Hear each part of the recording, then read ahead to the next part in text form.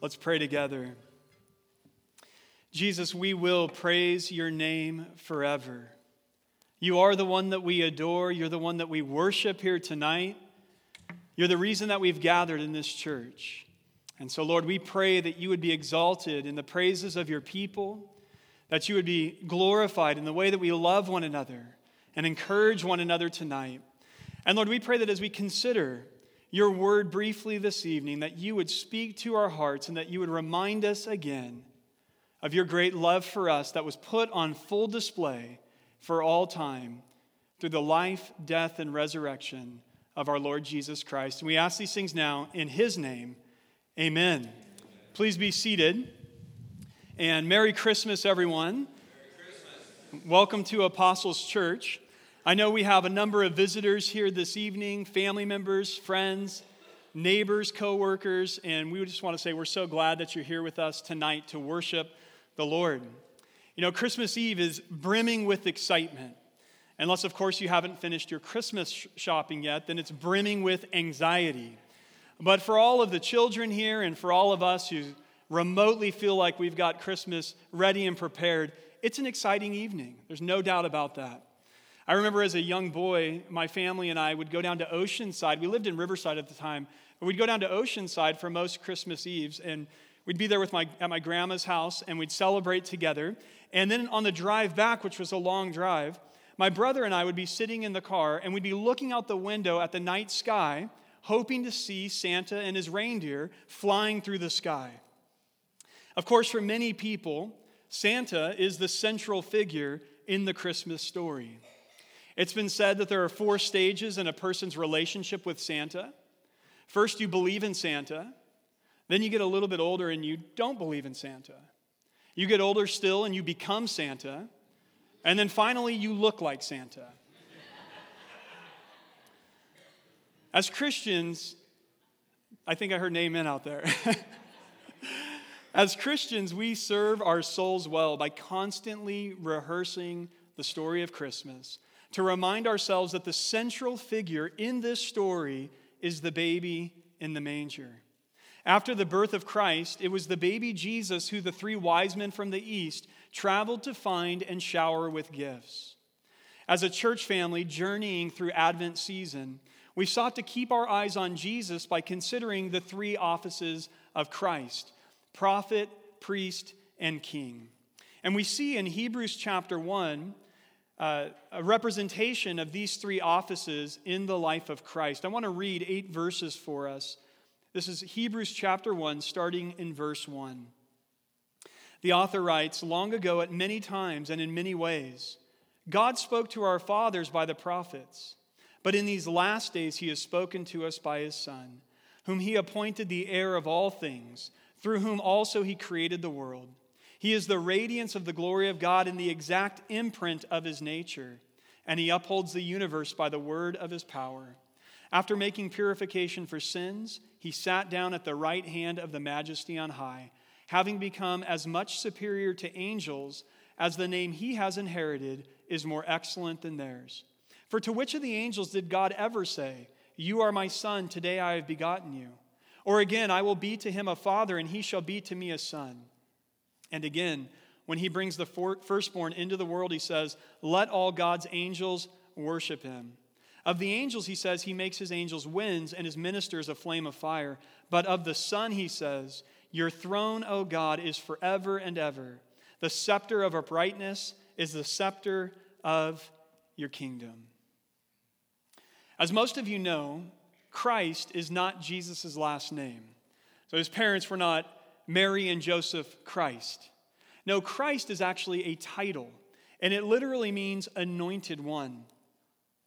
In the Old Testament, there were 3 offices in Israel where when a person was called into those offices, that person was actually anointed with oil. And those 3 offices were prophets, priests, and the kings of Israel.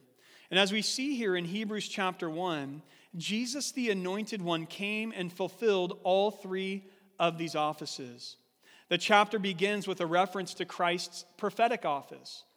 Prophet, verses 1 and 2 said this, "Long ago at many times and in many ways, God spoke to our fathers by the prophets, but in these last days, he has spoken to us by his Son.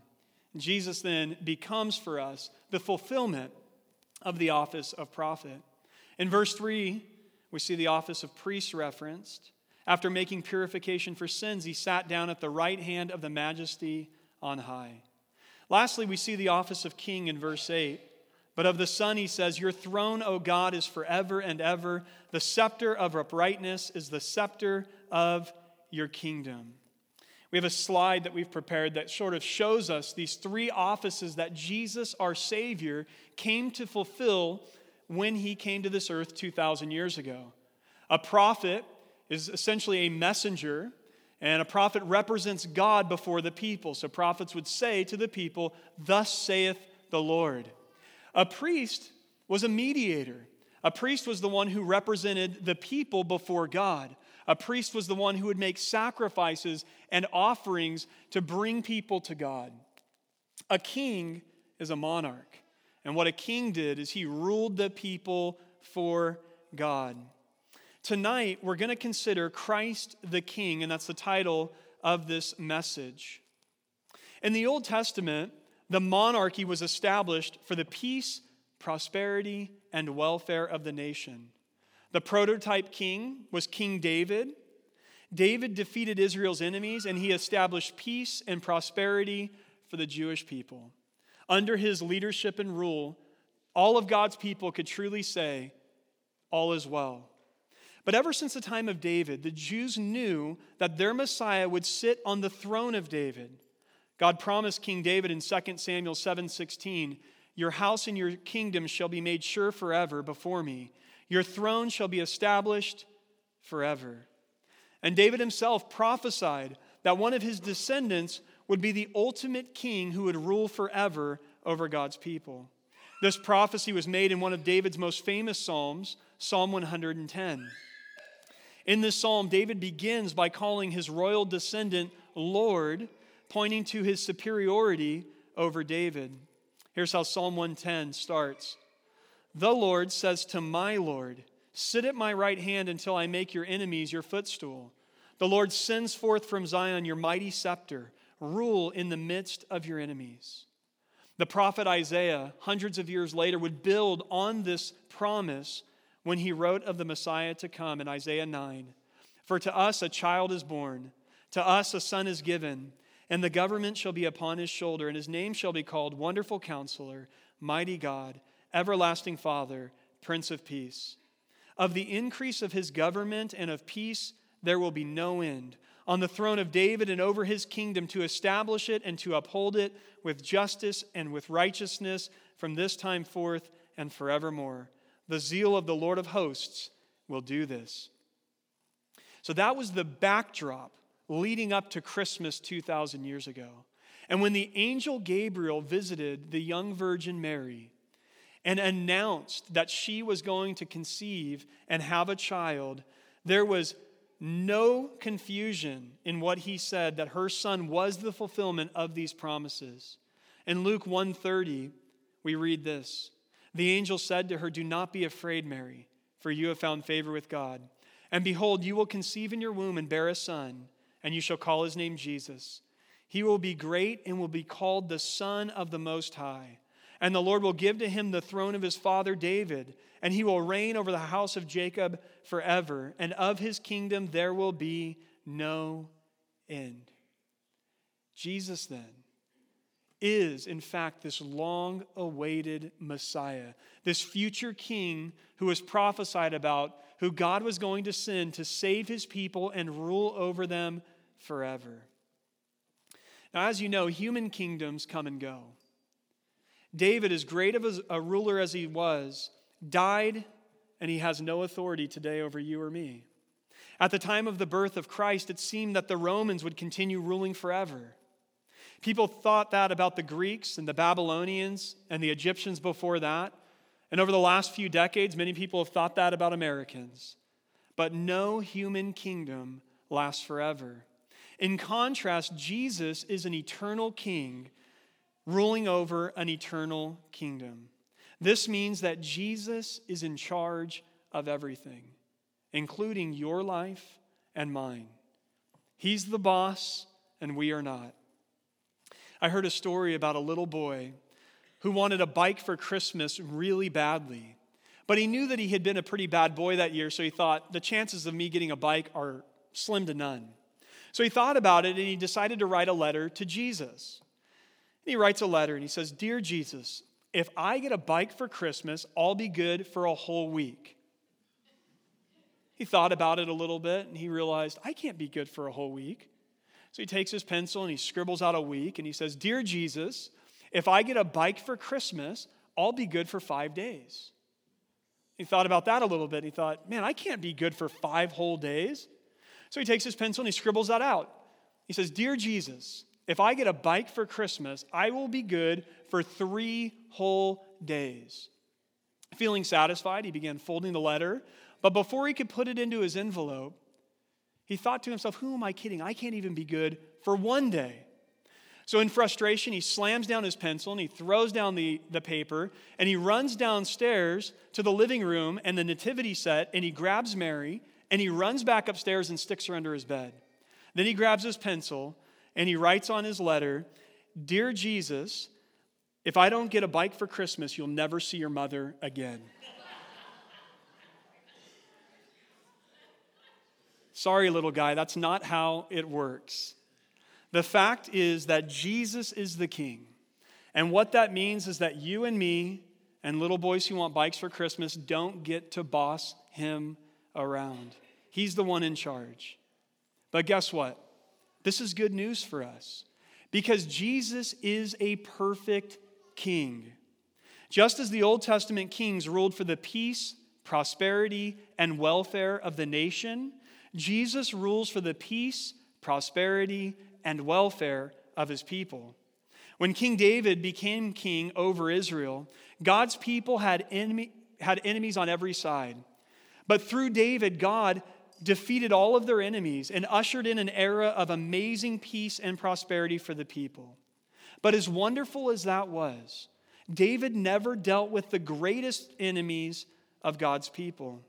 The greatest enemies of God's people are not political or national. Our greatest enemies are sin and death. Sin, you need to know, is responsible for everything that is wrong in this universe. Cornelius Plantinga, in his wonderful book, Not the Way It's Supposed to Be, describes sin as the vandalism of shalom. The Hebrew word shalom means peace, prosperity. Really, it means human flourishing. And what Plantinga is describing is the fact that what sin is it's sort of like if you were to take a spray can and start tagging all over human flourishing. You're vandalizing human flourishing. Sin is what has separated us from a holy and righteous and loving God.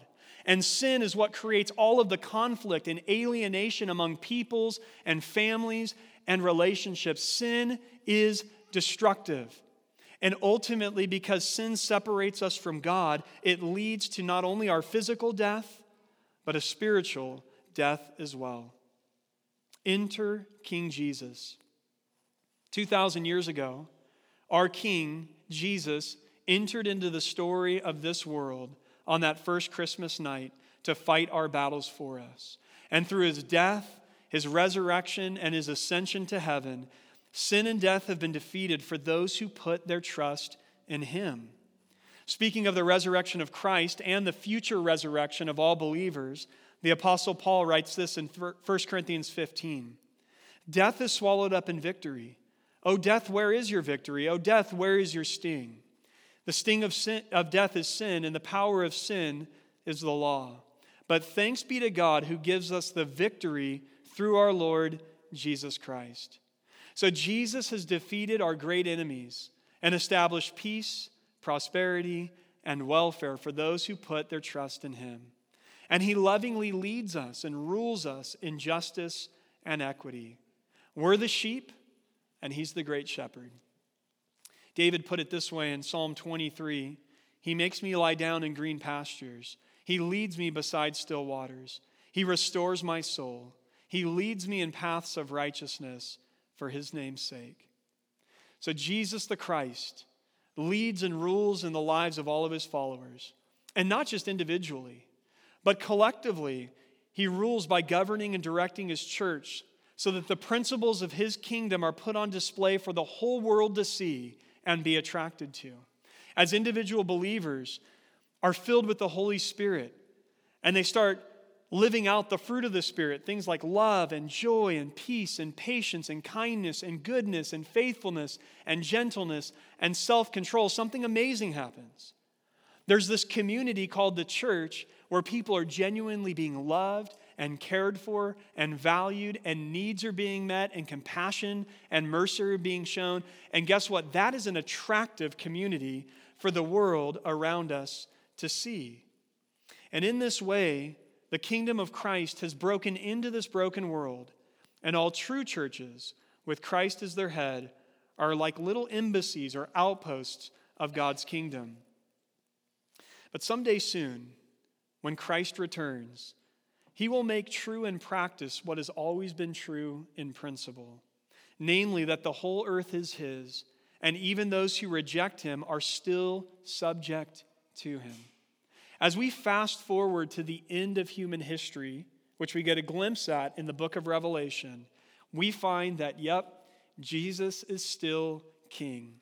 Here's Revelation 19:16.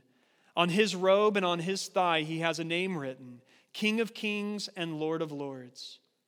In light of this, Philippians 2:9-11 says this, Therefore God has highly exalted him and bestowed on him the name that is above every name, so that at the name of Jesus every knee should bow, in heaven and on earth and under the earth, and every tongue confess that Jesus Christ is Lord, to the glory of God the Father. When I was a kid, one of my neighbors had a poster on their garage, and it had a picture of the three wise men, and they were on their camels traveling to greet the baby Jesus. And the poster read this. It said, Wise men still seek him. And you know what? That's true. The first wise men knew that they were looking for a king, and they brought him splendid gifts, and they humbly offered them to this newborn king. Those who are wise today follow in their footsteps. They recognize Jesus for who he is, the Christ, the one true king, and they offer him their very lives. In Romans 12:1, Paul puts it this way, I appeal to you, therefore, brothers, by the mercies of God, to present your bodies as a living sacrifice, holy and acceptable to God, which is your spiritual worship. So on this Christmas evening, I would ask you, have you done that yet? Have you grasped who Jesus truly is and responded appropriately by offering your very life to him as a living sacrifice? A perfect king is worthy of nothing less. You'll notice that we have one last candle in this Advent wreath that needs to be lit. And this center candle is known as the Christ candle. And we light it on Christmas Eve as sort of the culmination of the Advent season as we celebrate the Advent or the arrival of our newborn King.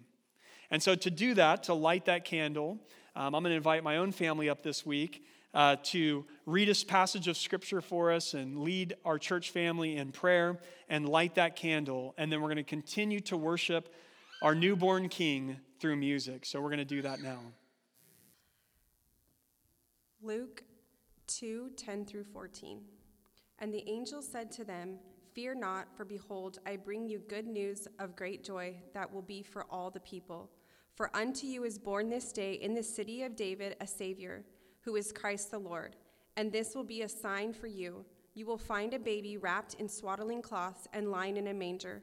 And suddenly there was with the angel a multitude of the heavenly hosts praising God and saying, Glory to God in the highest, and on earth peace among those with whom he is pleased. Father, we are so thankful this evening for the good news of Christmas, that although each of us in our own ways have sinned against you and separated ourselves from a perfect and loving Heavenly Father, that you did not leave us in this place, but 2,000 years ago, you sent your one and only Son, the Lord Jesus Christ, born of a virgin in the city of Bethlehem to be Christ the Lord, to save us from our sins, and to offer us eternal life. So this evening, this Christmas season, we as your followers once again turn to you in faith, trusting in you alone as our Savior and our King forever. Lord, we offer you worship and praise, and we pray that you would help each of us in our own lives and in our families and as a church family to keep Jesus central this Christmas season. We ask these things now in his name. Amen. Amen.